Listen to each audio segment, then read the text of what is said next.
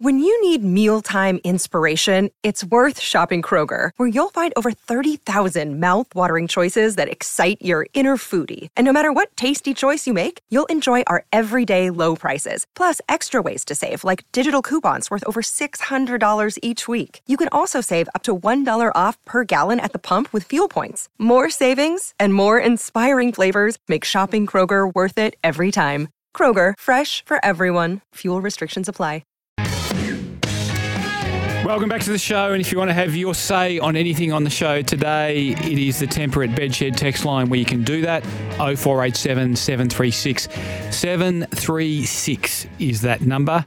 Please text us and give us your views on anything we've had to say or anything you've noticed sporting-wise overnight. But joining me on the show now is my former colleague at the West Australian, basketball writer, football writer. He really can turn his hand and his pen to anything. Craig O'Donoghue. Cod, welcome to the show. Oh, thanks, Duff. How you going? I'm all right, mate. And yourself?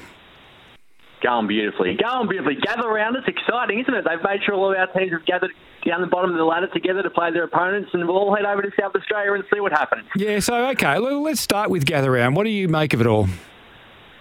I'm not sure it's going to be the success that the AFL hopes it will be compared to Magic Round in the NRL. Magic Round is such a big tradition of getting the fans to go to the games when they don't normally go to the actual games. It's a TV game, the NRL. They got last year, when you look at it, they got 300,000 people to Magic Round, and they got 90,000 the week before. We've just had 360,000 going to last weekend's games. I can't see them getting that many this weekend. They've sold about 190,000 tickets. So while the NRL bases it on trying to get more people to actually go to the game, I think we'll have less people going to the games this time. So it's a different type of sport, different type of viewership, and I think that from a crowd perspective, we'll be well and truly down on what we're normally accustomed to. Yeah, and it's also making teams play AFL matches at suburban grounds as well and country grounds, isn't it? And I'm not sure that, I don't know, it doesn't appeal as much as all games at Suncorp Stadium, big festival of NRL. It feels like a different concept. The other thing, as I mentioned in the editorial at the top of the show, Cod, it's another example of the AFL screwing money out of state governments other than the Victorian state government, which it gave the grand final to for 40 years for pretty much free. That's exactly right. You know, they're doing this to get money, aren't they? That's what they're doing. And the unofficial estimates on this are about $14 million, which I suspect is around the mark. I should ring some sources in the WA government and find out what they bid, because they did have a go at it, and just find out what the ballpark was. But, hey, I always respect your opinion on tribunals as a former umpire. Harry Mackay and Tom Lynch getting off. What are your thoughts? I wasn't so overly surprised at Harry Mackay getting off because of the arm can hit the shoulder sort of thing. I had a lot of tribunals where I was up there myself as the umpire, and that was always the argument that you can't control it as easily. I don't like the action. So, like, if you're going to raise the forearm and try to push off in that way, I think you're going to end up hitting someone in the head eventually. So I'd like them to see to try to push that sort of forearmy sort of jolt out. And Tom Lynch was as clumsy as all hell, but you got to go after the ball. So I didn't like the fact that he got off scot-free. I thought that the thought of him getting 3+ weeks was too many, but I thought he had to at least get some sort of suspension to say, put your arms up, at least try to spoil, and don't just take out the poor bloke who's in front of you. The general rule of thumb in a marking contest is you have to be contesting the ball, isn't it? And Tom Lynch never really looked like he was in that marking contest and still turned his shoulder.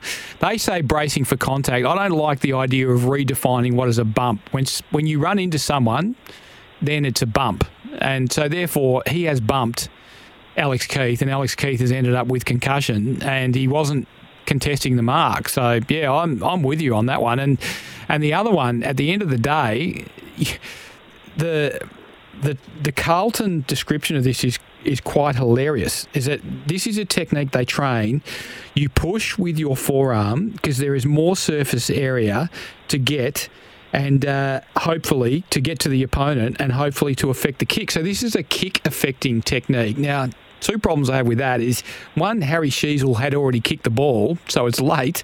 And two, what they're saying is you can raise your forearm and hit the other bloke high on the body, which eventually he's going to hit someone in the head. And this is supposed to be a legitimate kick effect technique being trained by the club. I don't buy that for a second. Especially when you're Harry Mackay's height, where you're going to hurt someone, because there aren't many people who you're going to be trying to affect the kick of who are your height. So you're leaning down trying to get that sort of thing done. But, there's always inconsistencies, there's always problems. One thing I will say is you do have to sit in the actual tribunal to have a really good idea about how players got off or anything like that. And I certainly wasn't in the tribunals yesterday, but there are certainly examples where I was sitting there going, this bloke's getting off based on the argument. And then the rest of the footy world goes, how on earth did that happen? And there are some lawyers who can really mount a really strong argument and give the tribunal a reason to get people off, and there's others who struggle with it when they get in there and go down a rabbit hole and end up tying themselves in knots. But if you can come up with a really good argument, often you'll give yourselves a chance of just convincing the tribunal, maybe that was the accident. It comes down to how you word it, how you show it, and sometimes you'll get away with a couple that you shouldn't. You've got to certainly have a really good argument ready to mount once you arrive.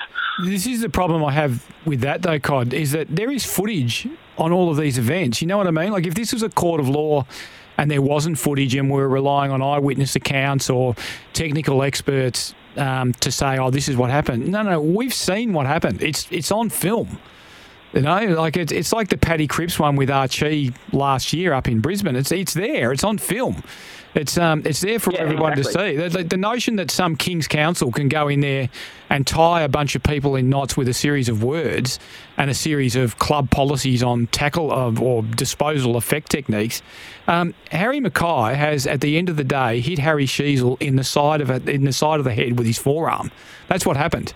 And I guess at the end of the day, the one thing we can say about that is that Harry got off because they didn't view the force as sufficient enough to warrant a suspension. But Harry Sheasel did go to ground and was slow getting up, so I don't buy that argument either. But the AFL Tribunal at least just gives us something to talk about. And the other people that have given us something to talk about, mate, are our two WA clubs. What's going on? Can Fremantle turn it around, or has it gone past them? I think it's gone past them at the moment because they don't seem to want to change the way they're playing. They're playing a very slow style of footy, and they're playing a style of footy where they're struggling to win the ball in contests. And I'm not sure that they've got the size of players that they need. They haven't got the Nat Fyfe, David Mundy type players in the midfield anymore who are 190 centimetres plus. They're very small. And as much as you can say, go harder, go harder, go harder, if you're 184 centimetres and the bloke standing next to you is 193 and he weighs 7 kilos more than you, if you both go really hard at the ball, the bigger bloke's probably going to push you out of the way. It's just maths. So I worry for them in that regard. And they're so slow off half-back that they don't give their forwards any chance of getting into a one-on-one contest. And we can criticise their forwards as much as we want, but I don't think even Tony Lockett will be all that happy about playing Fremantle's forward line at the moment with the pace that ball's coming down. So they've got a lot to change, and it's hard to change in season. And when you're 1-3 and you've played some teams that everyone expected you to beat, let's face it, we were saying they could be 5-0. They're in a world of pain. Yeah, and I think what you mentioned off the top there about the size of the players they have running around in the midfield now, it's a key, isn't it? Because if you're always having to shift the ball from half-back, you're a greater chance of having slow ball movement because you'll have 18 opposition bodies in front of you as opposed to, say, maybe 12 if you shift it from the midfield, and some of them will be caught up in the contest, so they won't really be in front of you. So their inability to hold their ground in the contest, I think, is a key to that slow ball movement. And if they were getting a better result out of the contest, out of stoppage and spread from stoppage, they would probably have a different model of ball movement. When Nathan Fyfe returns, based on what you've said, should he be in attack or should he be in the midfield? Well, with a foot injury that doesn't allow you to run, I can't see him having the fitness that's going to allow him to even have a chance of playing well in the midfield. So he's going to have to start forward and rebuild his fitness until he can cover the ground that's required. But they're going to have to make a decision about throwing him in there sometimes. I thought it was really interesting watching the stoppage setups in the centre square the other day. Andrew Brayshaw was pitted against Jordan Dawson a fair bit. And last year it would have been Fyfe or Mundy as that player who's Jordan Dawson's height who had been up against him, which which would have put Brayshaw up against a Rory Laird, who he's got the height advantage on.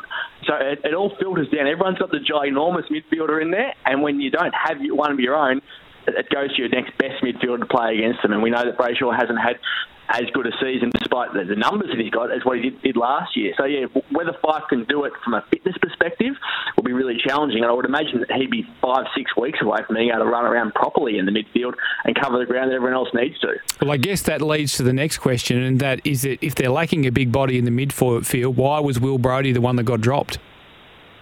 Yeah, and that's absolutely the problem, isn't it? They dropped the wrong bloke, and he's their leading ground ball getter as well. Everyone talks about ground ball gets. David King's been massive on it all year.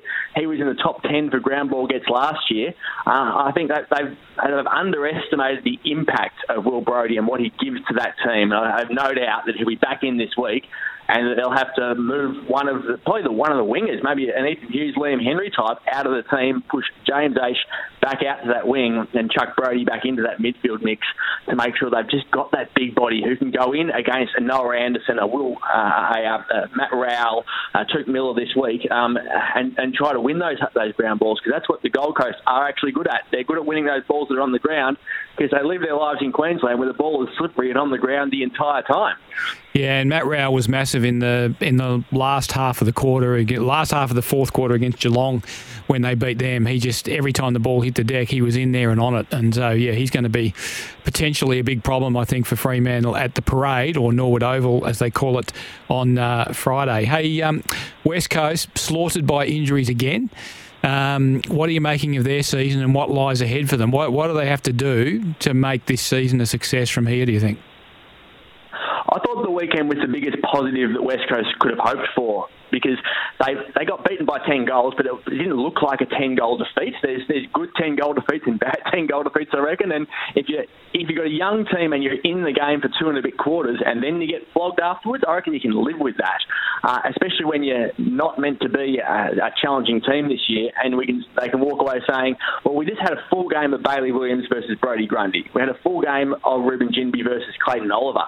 And Jai Culley was running around against Christian Petrarca. Those guys are getting experiences they just would not normally get. And if you'd said that we'll put Nat Nui, Shuey and Sheed into that team and leave all the other injuries out, they're still going to lose that match. But they're not going to get the experience of those kids against those elite players. So I think from a rebuilding perspective, this is actually a good thing. It's been forced upon them through injury, and you can work your way out of this from a rebuilding perspective by just constantly saying to these kids, play against the best player, do your best. You hung with him for 2 quarters this week, try to hang with him for 15 minutes more this week, and just eventually over the course of the season you'll get 4 good quarters out of the kid rather than a half of a game. So I think from where they're trying to get to, the injuries are actually helping them a little bit rather than staying in games for a little bit with the experienced players and then still losing. So I don't mind when you're trying to rebuild that these sorts of things happen to clubs by necessity with these injuries. Put your basketball cap on now and bring us up to speed on Bryce Cotton and his bid to become an Australian citizen, which appears to be almost as big a stuff up as the Quokka draw yesterday. Yeah, it's colossal. It's insane. The reality for Bryce Cotton is right now he won't be eligible to even apply to be an Australian citizen until February 2025, and that would mean he wouldn't get his citizenship until midway through 2026. And it stems back to an appointment he had at the Home Affairs Department in Melbourne in February 2021, when the plan was to come in, cancel his normal visa and give him a distinguished talent visa to try to get him to the Olympics. But you can't have 2 visas at the same time, so there's a half-hour gap between cancelling one and the processing of the other, and the government is saying you spent half an hour in the country without a visa, therefore you're illegal. And you can't be in the country illegally. To get citizenship, you have to wait 4 hours. 4 hours. You have to wait 4 years if you do that to become eligible again to be a citizen. So the government aren't doing anything to fix it. The previous government didn't do anything to fix it. He's frustrated. The club's frustrated. And at the moment, there's lawyers involved, but neither side seems to be prepared to back down. So I don't like his chances of getting this overturned, because the government aren't saying anything positive about the situation. Am I right in saying that if Basketball Australia were prepared to write a letter saying he would be in contention to play for Australia, then this would help shift this, but they have not yet written that letter. Is that right? So if they write the letter, then yes, this changes everything. But according to Basketball Australia and the Australian Olympic Committee, that letter can't say in contention. It has to say 100% guaranteed he will play at the Olympics in 2024. And they're not prepared to do that. They've told me that if they guarantee he'll be in the Olympics as per the requirements that they've been told by the government, and he doesn't play, then they will struggle to get other people over the line in future when they're asking to get people naturalised early for Olympic qualifications. So they're adamant that they don't have any choice other than saying guarantee and then picking him afterwards. And their concern is if they guarantee him, they have to guarantee others in the future that they'll be picked for any reason. And it means Matisse Thybulle then can't go to the Olympics because they can only select one dual citizen or naturalised player, and Matisse Thybulle is a dual citizen. They've also got concerns around the makeup of the team. They've got a lot of really good guards in the NBA, so there's challenges everywhere. But they've made it clear that they won't be writing the letter because they're not prepared to guarantee Bryce a spot in that 12.